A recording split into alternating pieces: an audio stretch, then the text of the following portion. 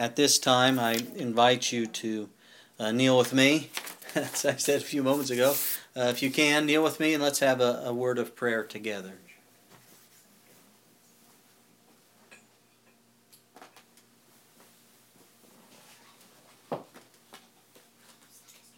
Our Father in heaven, hallowed be thy holy name.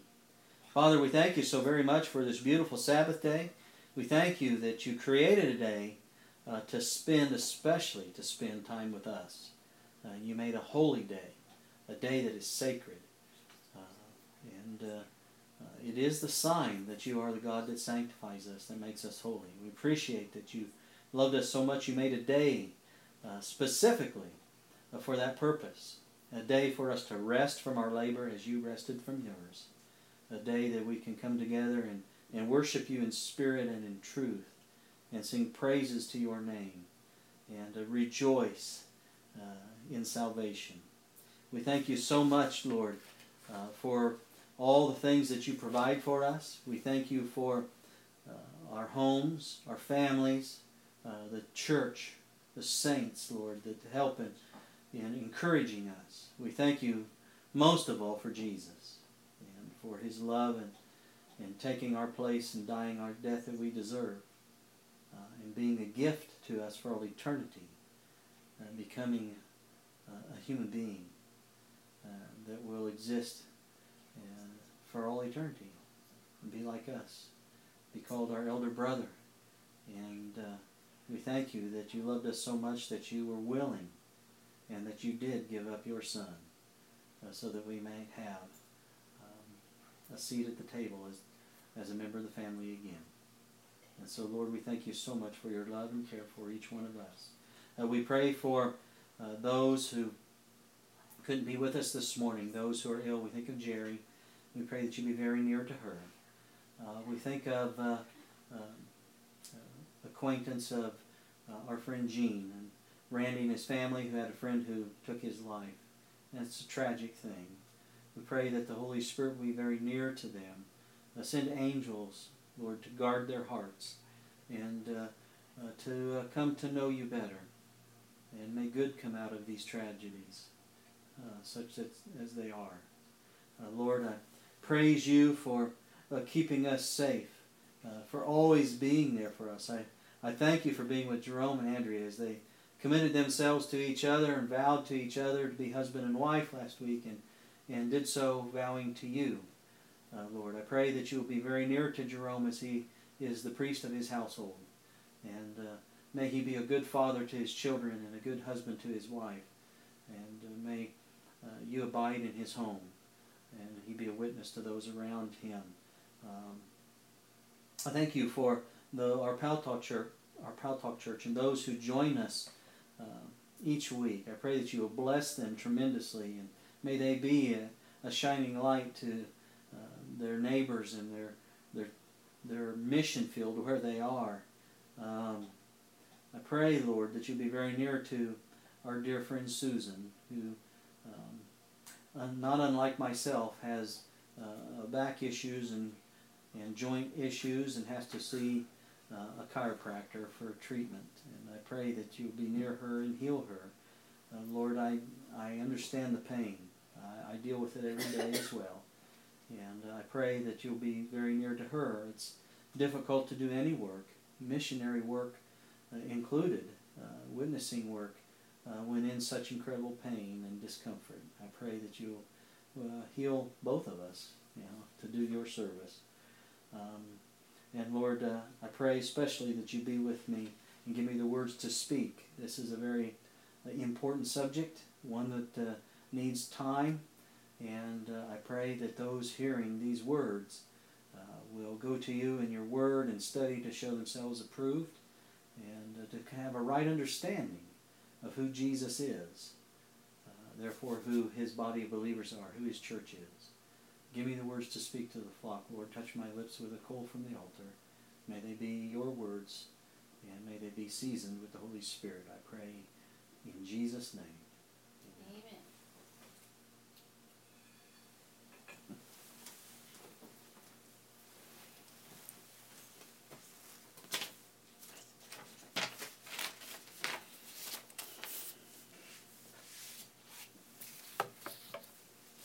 as we get closer and closer to the final battle the Bible calls Armageddon, it becomes more and more important to know Jesus and to know His organization, the church. If it weren't important, I would say this, if it weren't important, the Bible wouldn't spend so much time describing the attributes of Christ, which will be reflected in His followers, which is His church. And so it is very important for us to understand these things. You know, Satan presents himself, doesn't he, as an angel from God, thus a member of His church. That's what he presents himself as. And it behooves us, beloved, to know the characteristics of Jesus, which will define for us the true body of believers, the body of Christ. There is tremendous efforts, my friends, being put forth to confuse what is such a simple truth in defining God's church, because let me tell you how important this is. Being in the wrong one will cost us our life.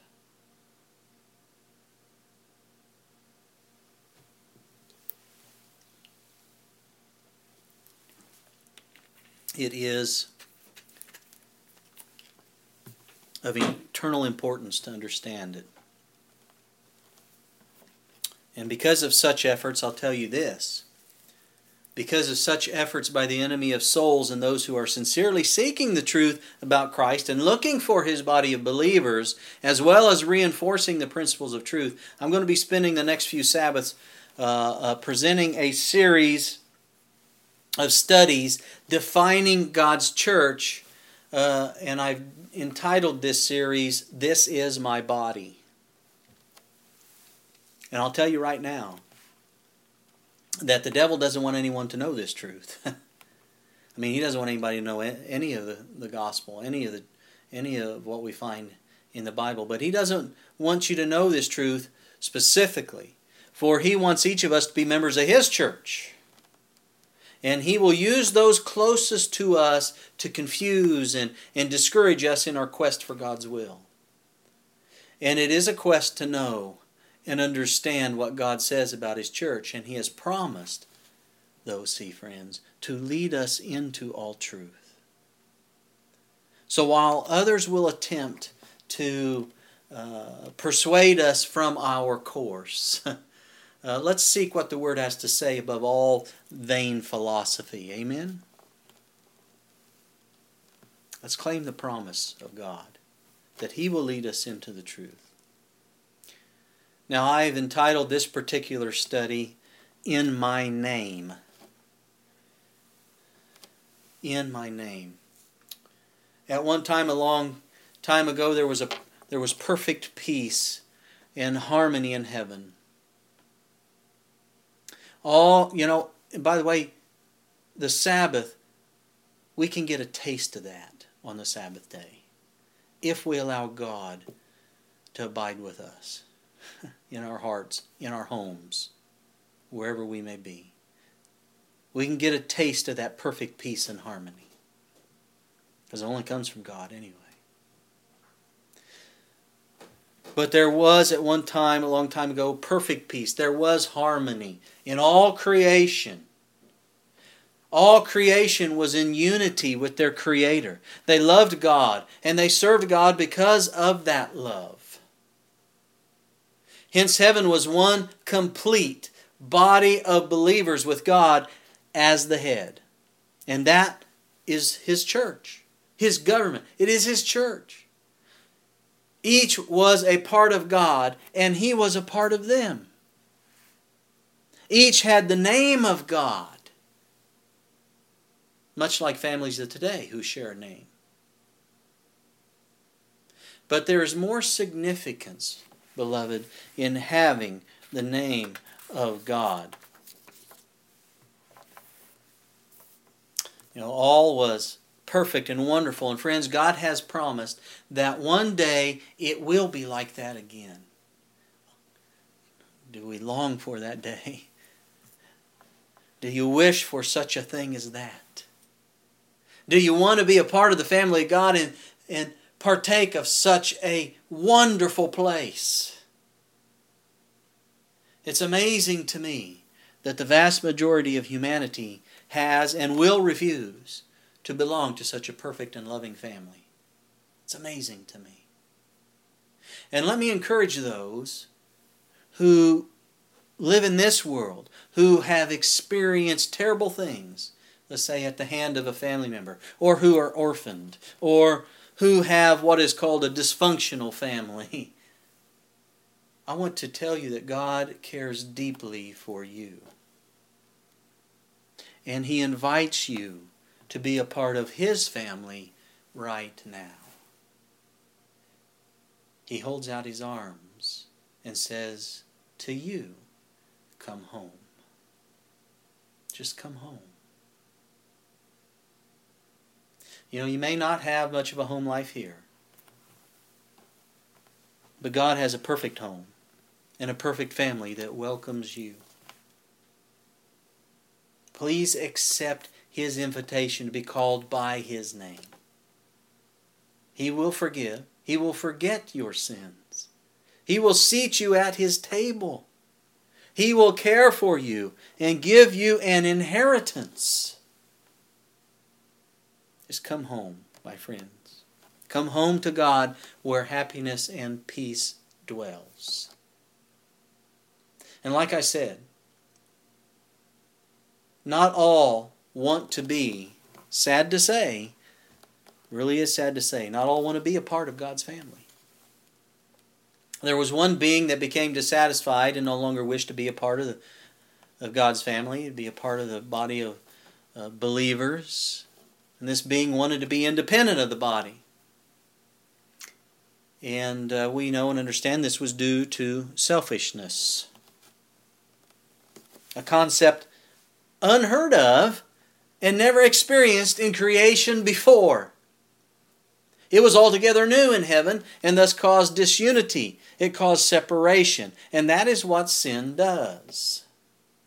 In Isaiah chapter 59 verses 1 and 2, it tells us, behold, the Lord's hand is not shortened that it cannot save, neither His ear heavy that it cannot hear. But your iniquities have separated between you and your God, and your sins have hid His face from you that He will not hear.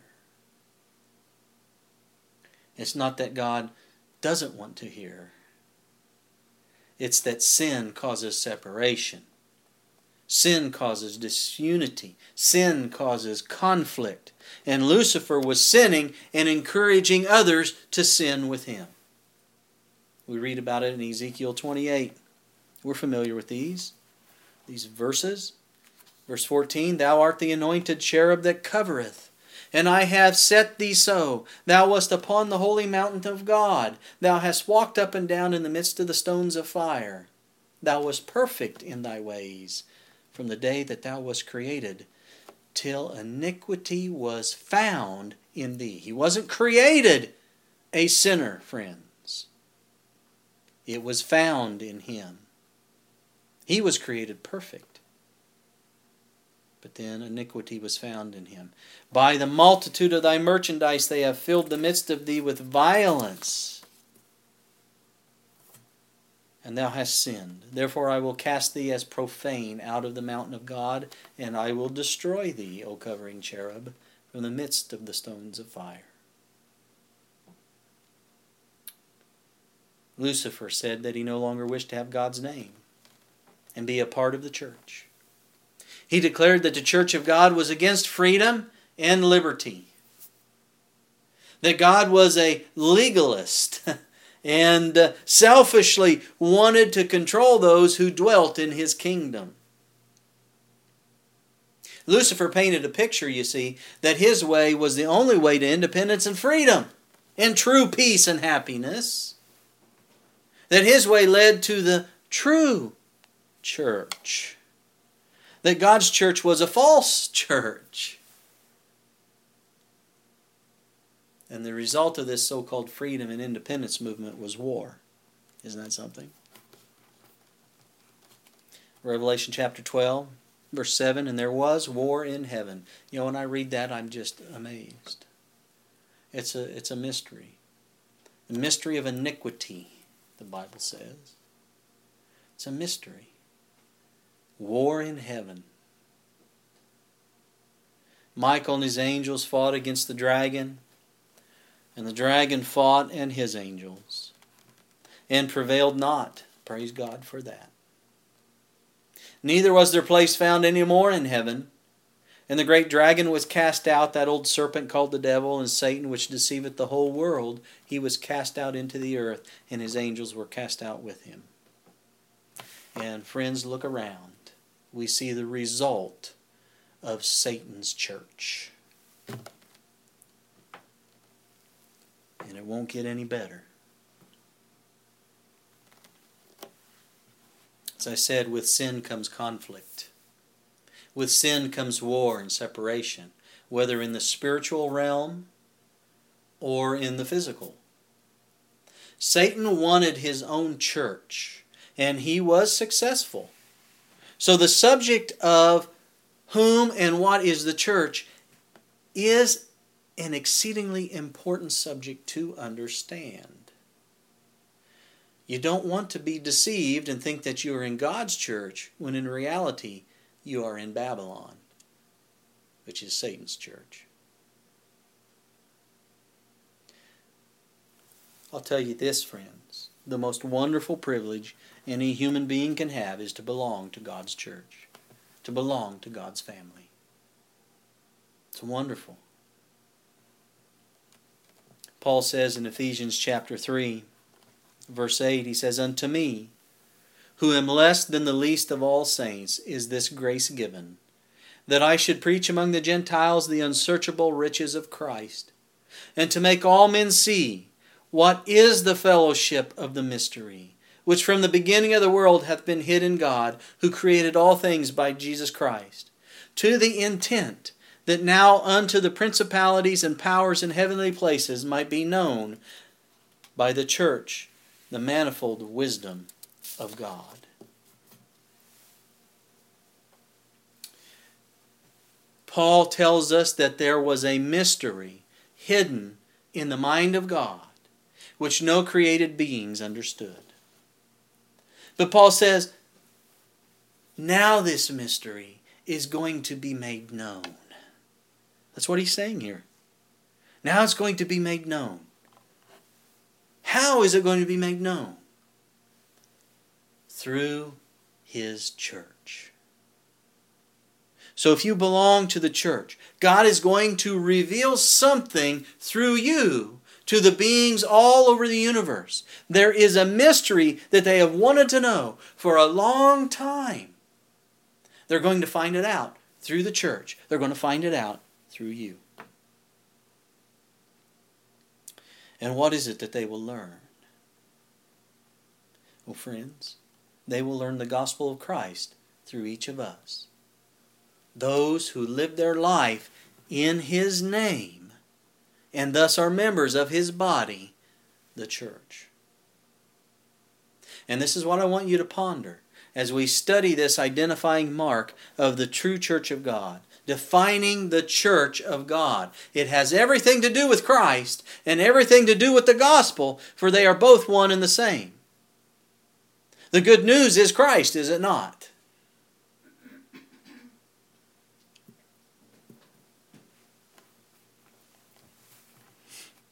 It was Passover, and Jesus had made preparations for His disciples to celebrate with Him before His death. All was in order, and they were celebrating the feast as they had done before, but then Jesus did something different. We find it in Matthew 26. And in verse 26, it says, and as they were eating, Jesus took bread and blessed it and brake it, and gave it to the disciples and said, take, eat, this is my body. And He took the cup and gave thanks and gave it to them, saying, drink ye all of it, for this is my blood of the New Testament, which is shed for many for the remission of sins. They never really understood those words before. And at the time, they really didn't understand them either. But Jesus gave a symbol of what his body was. And there is a deeper truth to what Jesus was saying than many realize. This is my body, Jesus said. This is my church, Jesus said. And just as Jesus has only one body, there is only one church. Now, as we go through this series, I'll spend some more time on that, defining that. In Ephesians chapter 4, and verse 4, Paul says this. He says, there is one body and one Spirit, even as ye are called in one hope of your calling, one Lord, one faith, one baptism, one God and Father of all, who is above all and through all and in you all. I'm sorry, but Billy Graham is wrong. I'm sorry, but Joel Osteen is wrong. There are not many ways to get to heaven. There is one. And it's through Jesus Christ. One Lord, one faith, one baptism.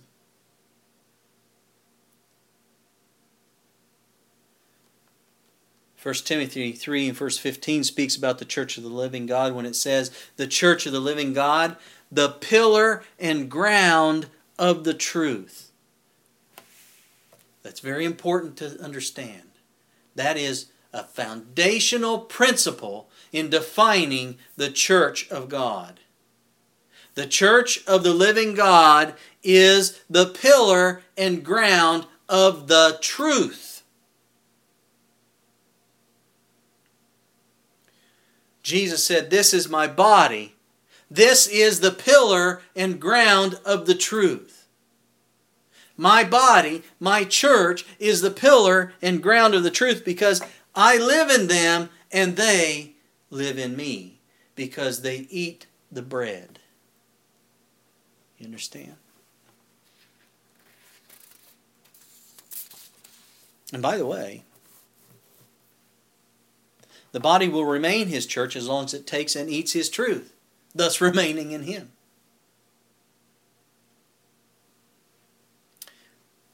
In John 14, verse 6, Jesus said, I am the way, the truth, and the life. No man cometh unto the Father but by me. No one can be a member of the body of Christ unless they take and they eat the truth, thus becoming a part of the truth, which is Christ. Now, don't misunderstand me. I'm not just talking about a mental assent. Knowing the truth. That's not eating the truth. That's reading the truth.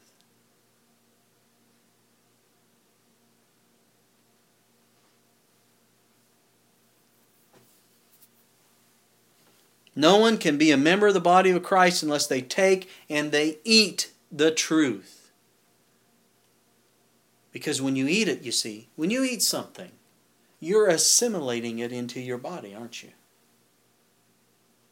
When you eat the truth, you become a part of the truth. And that truth is Christ. In Ephesians 5:23, Paul said, Christ is the head of the church and he is the Savior of the body.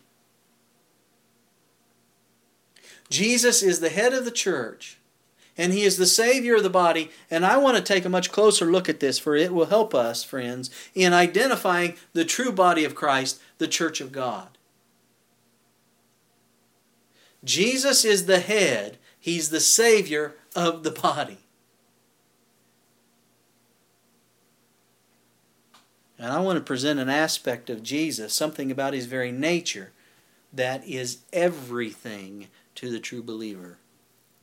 And I want to emphasize that. It is everything to those who believe.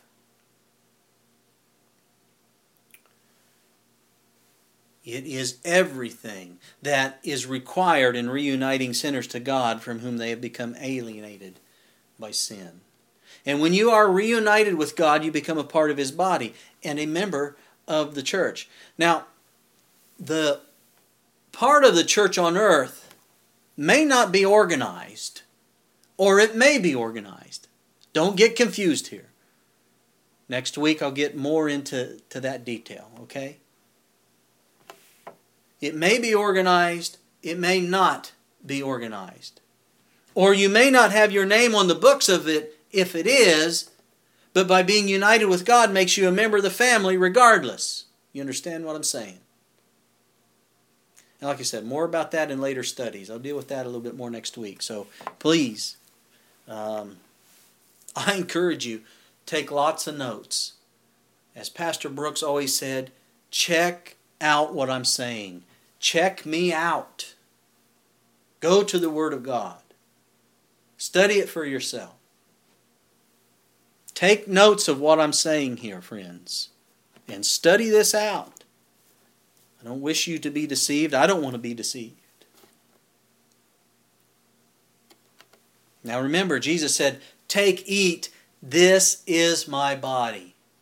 And we want to identify His body, right? We want to define the church. Not my definition of who the church is, but God's definition of who the church is. And God has a definition.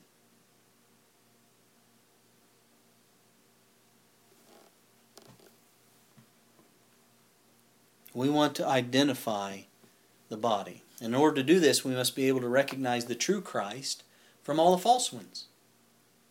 Isn't that true? Isn't that an accurate statement? Like I said, I want to share with you an aspect of Jesus, something about His very nature that is everything to a true believer.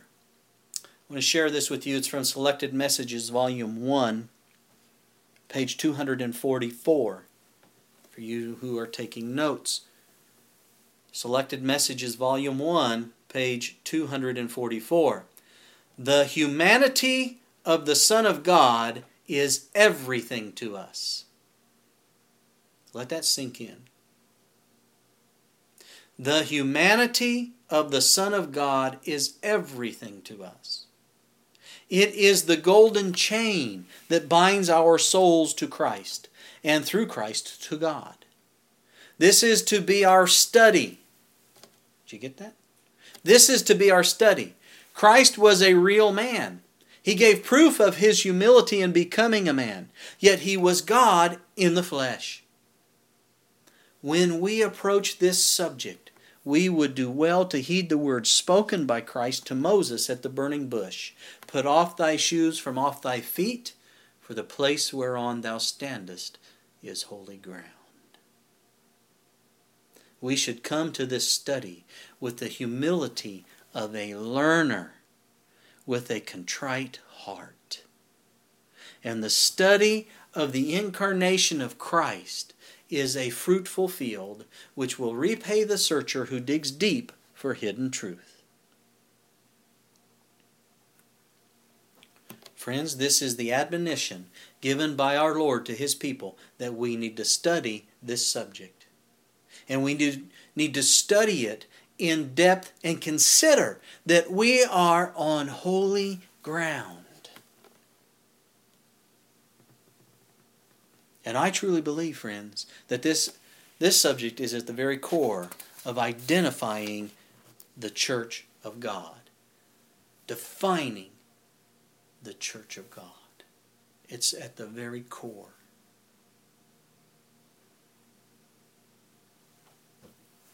In Matthew 16,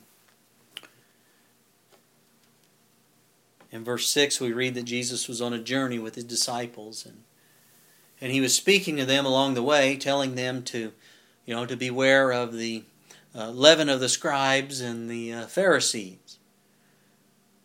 He was warning His disciples against the false doctrine promoted by these apostate spiritual leaders. And by the way, this warning still applies to us today, does it not? But if you go to Matthew 16, you go on down to verse 13.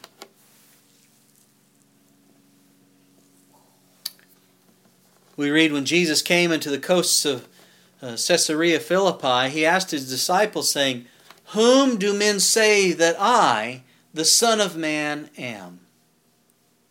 And they said, "Well, some say thou art John the Baptist, some Elias, and others Jeremiah, or one of the prophets." He saith unto them, "But whom say ye that I am?" And friends, let me tell you something. Before it's all said and done, you're going to come face to face with that question yourself. And you're going to have to give an answer. This is something we need to understand, isn't it? Who do we say Jesus is? So Jesus asks them, who do people say that the Son of Man is? And then he says specifically to them, "But whom say ye that I am?" And Simon Peter answered and said, "Thou art the Christ, the Son of the living God." Is that your answer, friends?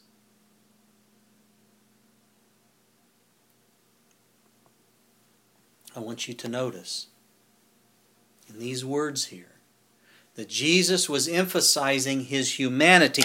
And remember, we read the humanity of the Son of God is everything to us. Jesus was emphasizing his humanity. Whom do men say that I, the Son of Man, am? And Jesus then brought the question a little closer to home for the disciples, because he was trying to separate their thinking, remember, from the leaven of the Pharisees, the scribes, the Sadducees, which he had warned them against earlier. He had warned them against that leavening. And he asked them, "But whom say ye that I am?" And beloved, I'll tell you that if we can answer that question correctly, according to Scripture, it'll help us to identify his body. It will define God's church. Now think about what Peter was saying. Peter answered and said, "Thou art the Christ, the Son of the living God." Think about what he was saying. I mean, Peter knew, friends, without a shadow of a doubt that Jesus was a man. Didn't he? He knew he was a man. He knew where his home was. He knew his mother, Mary. He saw the perspiration trickle down his forehead under the hot sun. He saw the dust settle on his body. He saw him get weary. He saw him get hungry. He saw him get thirsty. Peter knew without a shadow of a doubt that Jesus was a man. But Peter said, "Thou art the Christ, the Son of the living God." Peter recognized that in the man that was questioning him, there was divinity. This man was not just from the earth. He was heaven come down to men. Now, beloved, this truth that Peter had just uttered was the very truth that the Jewish nation, the descendants of Abraham, right? The professed church of God, right? This was the very truth that they absolutely refused to accept, particularly the Jewish leaders. We read in John 10, verse 33, about the instance where they wanted to stone Jesus because of him ascribing to himself kinship, you see, to the Heavenly Father. And Jesus asked them, "For what good work do you stone me?" And the Jews said, "For a good work we stone thee not, but for blasphemy." Blasphemy. And because that thou, being a man, they recognized him as a man. They recognized his humanity. But they said, "You being a man, makest thyself God." And friends, that is a truth that they would not accept. That Jesus was a union of their humanity with the divinity of God. And it was on this very point of truth that those Same leaders condemned Jesus to die on the day of his trial before Pilate. In John 19, verse 7, it says, the Jews answered him, we have a law, and by our law he ought to die because he made himself the Son of God.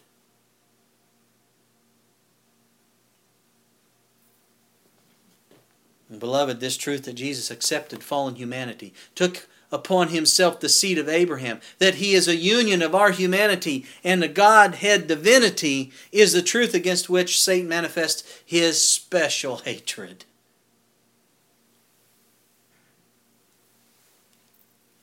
Remember that there was war in heaven between the church of Satan and the church of God. By the way, in Matthew chapter 12, verse 25, Jesus said, every kingdom divided against itself is brought to desolation. And every city or house divided against itself shall not stand. And if Satan cast out Satan, he is divided against himself. How shall then his kingdom stand? And if I, by Beelzebub, cast out devils, by whom do your children cast them out? Therefore they shall be your judges. But if I cast out devils by the Spirit of God, then the kingdom of God is come unto you.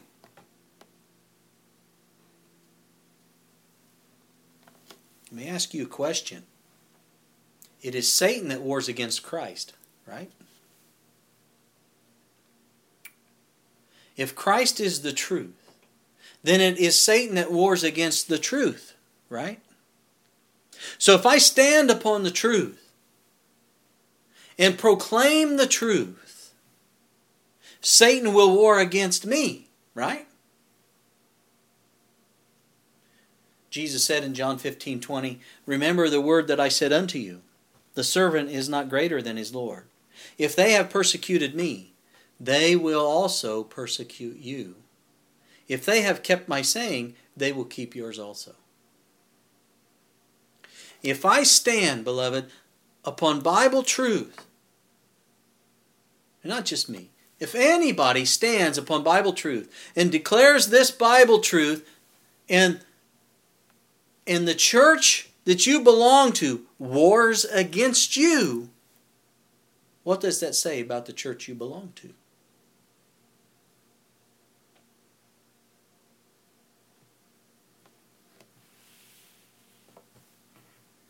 Consider that as we go along in our study here, in our series. Remember, beloved, you've heard me say this before, there are only two spirits in this conflict. Only two sides, that of Christ and that of Satan. So it behooves us greatly to study this out so there can be no confusion as to who is the true church of God.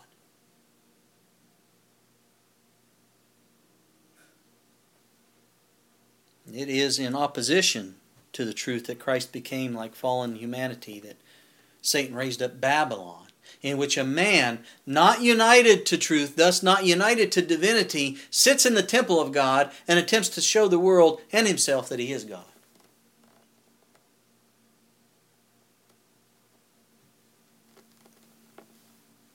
Remember, the humanity of Christ is everything to us. The nature of Jesus is everything to us. We have to understand it, or we may be following a false Christ that will lead us into the false church and not the church of God. Satan's counterfeit of the truth concerning the nature of Christ, according to the Bible, is Antichrist. It is because the truth of the nature of Christ is the foundation of the believer's faith, the very foundation of salvation from sin, that Satan has declared war on this truth and all who hold this teaching. Let's go back to Matthew 16. Remember, he'd asked the disciples who people had said he was, and then he asked them. And Peter said, you are the Christ, the Son of the living God. Look at verse 6. Let's go to Matthew 16. Look at verse 17. And Jesus answered and said unto him, blessed art thou, Simon Bar-Jonah. That's Peter. For flesh and blood hath not revealed it unto thee, but my Father which is in heaven. And I say also unto thee, that thou art Peter. And upon this rock I will build my church, and the gates of hell shall not prevail against it. And I will give unto thee the keys of the kingdom of heaven. And whatsoever thou shalt bind on earth shall be bound in heaven. And whatsoever thou shalt loose on earth shall be loosed in heaven. What is Jesus saying here? Well, Jesus is laying the foundation for the Church of Rome, isn't he? Isn't that the story we get from Rome? Isn't that what Babylon tells us? Why are we listening to Babylon, friends? Jesus says to Peter, thou art Petros. In the Greek, that means a small stone. It is a stone that can be overturned pretty easily. Then Jesus says of himself, and upon this Petra, which means upon this rock, this immovable, this unshakable rock of truth that Peter has just uttered, that Jesus was both human like us and divine like his Father, a union of divinity with humanity. He says, upon this I will build my church, and the gates of hell shall not prevail against it. And Jesus plainly declared that anyone having this truth has the keys to the kingdom of heaven. Now, beloved, right here, what we've just read is the foundation of the true church. The corrupt understanding of what we have just read is the foundation of all false religion, because it is on these very texts that the so-called apostolic succession is established, by which an erring man claims to have received the keys of Peter.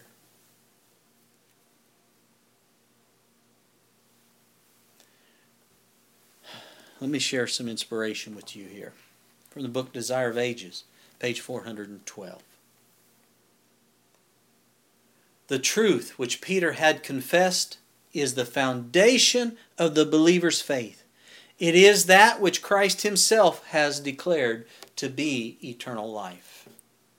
It is the foundation, friends. Jesus is the mysterious. Paul talks about the mystery of godliness. And not too long ago I talked about that and we studied that. I shared that in a message. About this mystery. God becoming man. But Jesus is the mysterious combining of our fallen humanity and God's divinity. And it is He who is the firstborn of, essentially you could look at it as a totally new line of beings.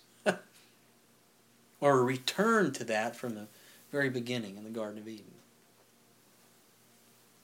Here's another one I wish to share. It's from 1888 Materials, page 332. That's Ellen White's 1888 Materials, page 332. Christ could have done nothing during his earthly ministry in saving fallen man if the divine had not been blended with the human. Take that in. Christ could have done nothing during his earthly ministry in saving us, she's saying, if the divine had not been blended with the human. The limited capacity of man cannot define this wonderful mystery, the blending of the two natures, the divine and the human. It can never be explained. Man is privileged to be a partaker of the divine nature because of what Jesus, friends, did for us. We have that privilege. She says, and in this way he can to some degree enter into the mystery. Divinity took the nature of humanity, and for what purpose? That through the righteousness of Christ, humanity might partake of the divine nature. Powerful statement. Here's one more. Signs of the Times, March 8th, 1899, for those taking notes, and I hope you are. Signs of the Times, March 8th, 1899.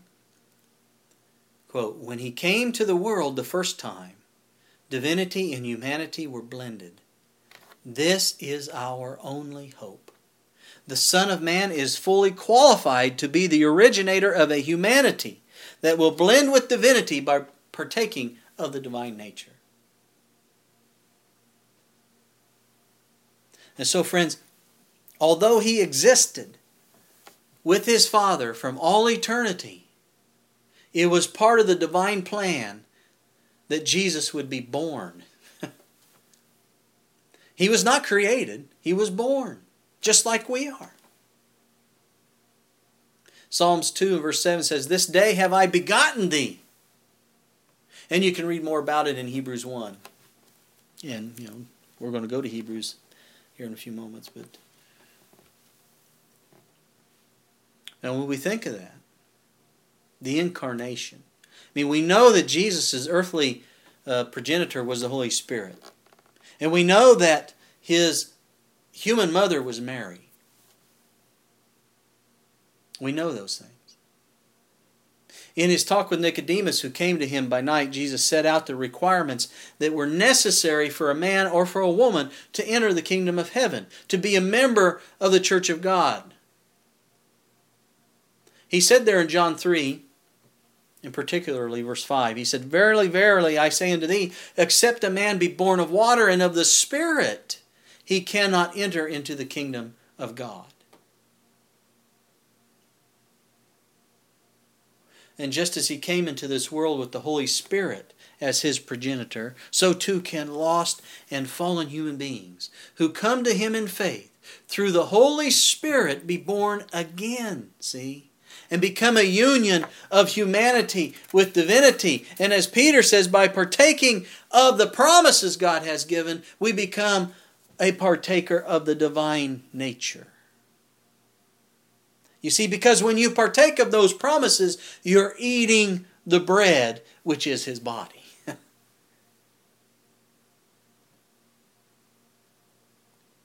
We can become sons and daughters of the living God, where Jesus is in no wise ashamed to call us brethren. That is an incredible thought.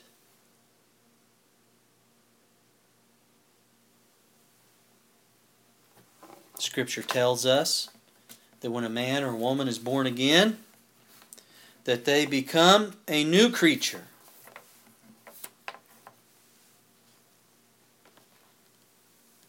So Paul says in Corinthians, 2 Corinthians, a new creature. "Behold, all things are become new." And in 1 John 5 verse 4, it tells us that whosoever is thus born of God overcometh the world. And isn't that the gospel? Isn't that the good news? That we can be saved from sinning? That our sins are forgiven because of what Christ has done. And we can have the power that Christ has through that Spirit, the Holy Spirit, not to sin again. That's the gospel. That's the good news.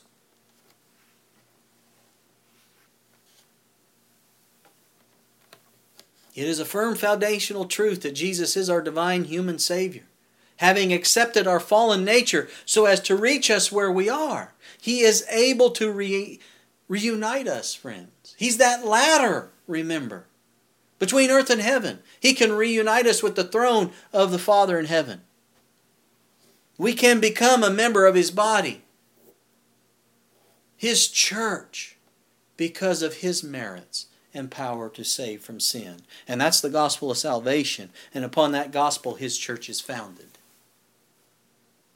In Galatians chapter 3, verse 26, and I'm going to move along here quickly now, friends. So please take notes. Galatians chapter 3, verse 26 to 29. We read, "For ye are all the children of God by faith in Christ Jesus. For as many of you as have been baptized into Christ have put on Christ. There is neither Jew nor Greek, there is neither bond nor free, there is neither male nor female. For ye are all one in Christ Jesus. Now, friends, the context of this is on becoming a member of the family of God. It is not on roles within the church, as some like to use to ordain that which is unordainable. Verse 29, and if ye be Christ's, then are ye Abraham's seed and heirs according to the promise. That's what the context is, friends. But it is Christ that is the foundation of the church. And when we have been baptized into Christ, when we take His name, we become a member of His body. Therefore, we are the seed of Abraham. Hebrews 2, verse 16 to 18. For verily He took not on Him the nature of angels, but He took on Him the seed of Abraham. This is speaking of Jesus Christ. Wherefore in all things it behooved Him to be made like unto His brethren, that He might be a merciful and faithful high priest in things pertaining to God, to make reconciliation for the sins of the people. For in that He Himself hath suffered being tempted, He is able to succor or help them that are tempted. Jesus took on Him the seed of Abraham, the fallen nature of humanity, so that He could defeat sin in the flesh and help all of us that are tempted to do likewise. So with a nature like ours, Jesus lived a life of righteousness, never sinning once. Friends, not in thought, not in deed, not in word. And He is our example.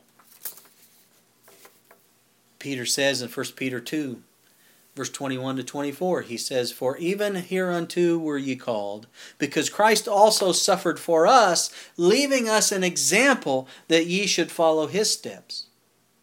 Who did no sin, neither was guile found in His mouth. Who when He was reviled not again. When He suffered, He threatened not, but committed Himself to Him that judgeth righteously. Who His own self bare our sins in His own body on the tree, that we, being dead to sins, should live unto righteousness, by whose stripes ye were healed.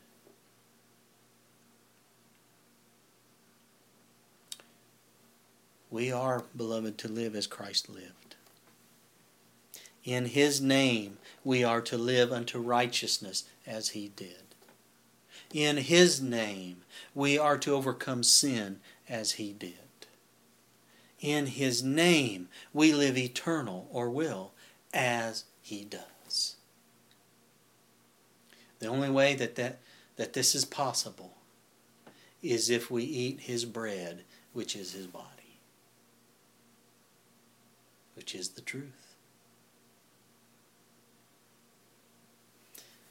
Ellen White wrote in the Seventh-day Adventist Bible Commentary, Volume 7, page 949, she said, those who keep God's commandments, those who live not by bread alone, but by every word that proceedeth out of the mouth of God, compose the church of the living God. You see, friends, it's easy to say that we love God with our lips, isn't it?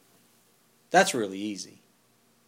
But if we do not keep His commandments, and if we teach that it is impossible to keep His commandments, then we have just nullified the Bible definition of love.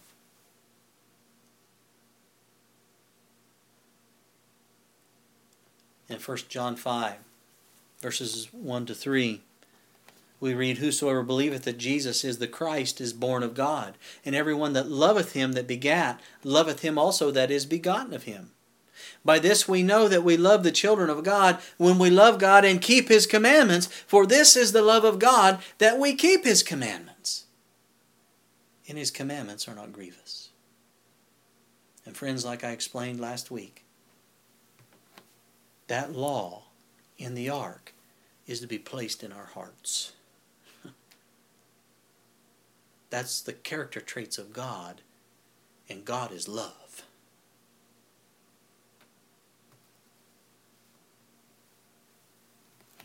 When we hold a teaching which teaches that Jesus came with a nature different to ours, which implies that He did not, in our fallen humanity, overcome sins. It implies that we, in our fallen humanity, cannot overcome sin and will sin until Jesus comes.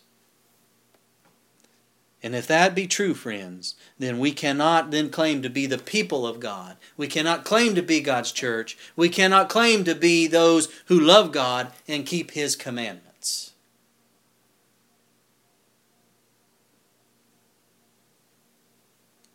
Our scripture reading for today was Matthew 18:20. It says, "For where 2 or 3 are gathered together in my name, there am I in the midst of them." What does it mean to be gathered together in Jesus' name? What does that mean? In Matthew chapter 1, verse 21, we read, "And thou shalt call his name Jesus." By the way, that's a name that means Jehovah saves. "And thou shalt call his name Jesus, for he shall save his people in their sins." Is that what the Bible says? That's not what the Bible says. That's not what his name means. It says, "And thou shalt call his name Jesus, he shall save his people from their sins." Beloved, we can gather together in Jesus' name and be saved from our sins. But let me ask you, can we gather together in Jesus' name if we gather together believing we're going to be saved in our sins? So to gather together in Jesus' name is to come believing in Him to do what His name says, namely to save men and women from their sins. Furthermore, to gather together in Jesus' name is also to believe that He is fully God. Because another reference that we have in Scripture to Jesus' name is found in Isaiah 9 and verse 6. "For unto us a child is born, unto us a son is given, and the government shall be upon his shoulder, and his name shall be called Wonderful, Counselor, the Mighty God, the Everlasting Father, the Prince of Peace." To gather together in His name, as Jesus meant it, is to believe that He took our flesh and became human as we are in our fallen condition, because the Scriptures say, "For unto us a child is born." Not unto Adam before the fall, but unto us a child is born, and unto us a son is given, not loaned. The Son of God became the Son of Man, and that is how He reaches you and me where we are. That is how. Praise our Father in heaven. To come together in Jesus' name means to believe this beautiful foundational truth about Jesus and His mission as expressed in His divinely appointed name. Anyone not coming together with the simple faith in Jesus to save them from sin, but wanting to be saved in sin, will not find Him in their midst. They will find a false Christ and a false church. In fact, beloved, those who come together in Jesus' name, believing that He did overcome sin in a body like ours, will have the name of Jesus in their foreheads, for they will have the character of Jesus. They will be overcomers, saved from sin by faith in Him. That's what we read about in Revelation 14, verses 1 to 5. "And I looked, and lo, a Lamb stood on the Mount Zion, and with Him 144,000, having His Father's name written in their foreheads." And you can read the rest. That means in the original language, it implies the Father's character and the Son's character written in our minds. Gathering together in His name means that they have Jesus in their hearts and their mind and in their forehead. His character traits will be seen in His followers as they do His work and live His life in the same type of fallen body that He had when He was here. This is why they are described in Revelation 14:12 as they that keep the commandments of God and the faith of Jesus. Now the quotation from Upward Look, page 315, supplies the final and absolutely definitive statement on God's church. It says, where Christ is, even among the humble few, this is Christ's church. It's where Christ is. Beloved, principle, Bible-based principle is always the dividing line. It always is between truth and error. We have to make sure that when we come together in His name. That we, by His grace and His mercy and His love, can have Him in our midst. Because the very next statement says it all. From Upward Look 3:15. It says, for the presence of the High and Holy One who inhabiteth eternity can alone constitute a church. Well, if the presence of Jesus can alone constitute a church, then we better be very sure that we are following the right Jesus if we wish to be in the right church. Amen? We better be sure that we're coming together in Jesus' name and not the name of a false Jesus. Go back to 1 John chapter 4, verses 1 to 3. Beloved, believe not every spirit, but try the spirits whether they are of God, because many false prophets are gone out into the world. Hereby know ye the Spirit of God. Every spirit that confesseth that Jesus Christ is come in the flesh is of God. And every spirit that confesseth not that Jesus Christ is come in the flesh is not of God. And this is that spirit of Antichrist, whereof ye have heard that it should come, and even now already is it in the world. Now, friends, let me share something with you. The word flesh there doesn't mean that He came as a human being. It means more than that. It's the Greek word sarx. It is a very interesting word because it occurs many times in the New Testament. On almost every other occasion, it's translated as sinful flesh. And let me tell you, the moment that you have that understanding of that text, everything falls into place. Because every spirit that confesses not that Jesus Christ is come in our fallen humanity is the spirit of Antichrist. Every spirit that confesses that Jesus Christ has come in our humanity, that He adopted our humanity, that He took on Himself the seed of Abraham, not the seed of Adam per se, the seed of Abraham, and was made in all points like unto His brethren, that is the Spirit of God. Immediately it all becomes clear as to who the true Christ is and who the Antichrist is, thus who the church is and is not. The definition of Antichrist cuts sharper, friends, than any two-edged sword. Much broader, much wider, much deeper than just the papacy. Because it speaks about the spirit of Antichrist. And we know that Antichrist sits in the throne of the dragon, having his seat or authority and power. But the spirit of Antichrist is abroad in the world, and it is constantly set to deceive. 2 John verse 7, for many deceivers are entered into the world who confess not that Jesus Christ is come in the flesh. This is a deceiver and an Antichrist. Once again, that word sarx, which denotes fallen humanity, sinful flesh, is used here by John.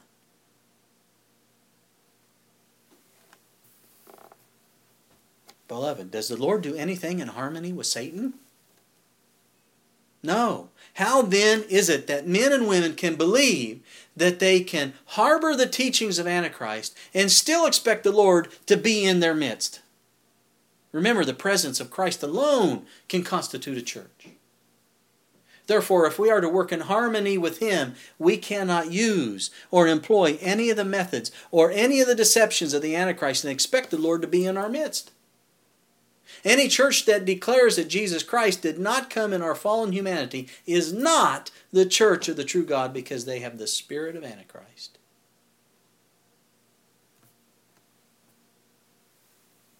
Friends, there are many churches that declare to be the true body of Christ, the remnant church. There are many that claim to have the name of Jesus and claim to do things in His name, but their character tells a different story. always reminds me of Isaiah chapter 4 and verse 1. It says, "In that day 7 women shall take hold of one man, saying, We will eat our own bread and wear our own apparel. Only let us be called by thy name to take away our reproach." Well, we know in prophecy that a woman represents church. But we can see, friends, that the churches of the world, they eat their own bread. They don't eat the bread of Christ. The churches of the world, they wear their own apparel, their own righteousness, and not the robe of righteousness that Christ has provided. The churches of the world call themselves the body of Christ. They take the name of Christ, but they're not living in His name. They are Antichrist. So friends, by His grace, let us determine every day that we will have our feet planted firmly on that doctrine of truth which He established as the rock upon which He would build His church. The church against which the gates of hell will not prevail. Namely, that He came to this earth, accepting our human nature, and in the flesh condemned sin that He might be able to help us. That's you and me, who are also tempted to sin. That He will help us overcome. We must ever remember that the presence of Christ can alone constitute a church. And we have to remain closely united to Jesus, the head of the body, and those who love God and keep His commandments. Not the vast majority who say they love God and teach that you cannot keep His commandments. Let's remain closely united to Jesus. In closing, John 6 verse 51, Jesus said, "I am the living bread which came down from heaven. If any man eat of this bread, he shall live forever. And the bread that I will give is my flesh, which I will give for the life of the world."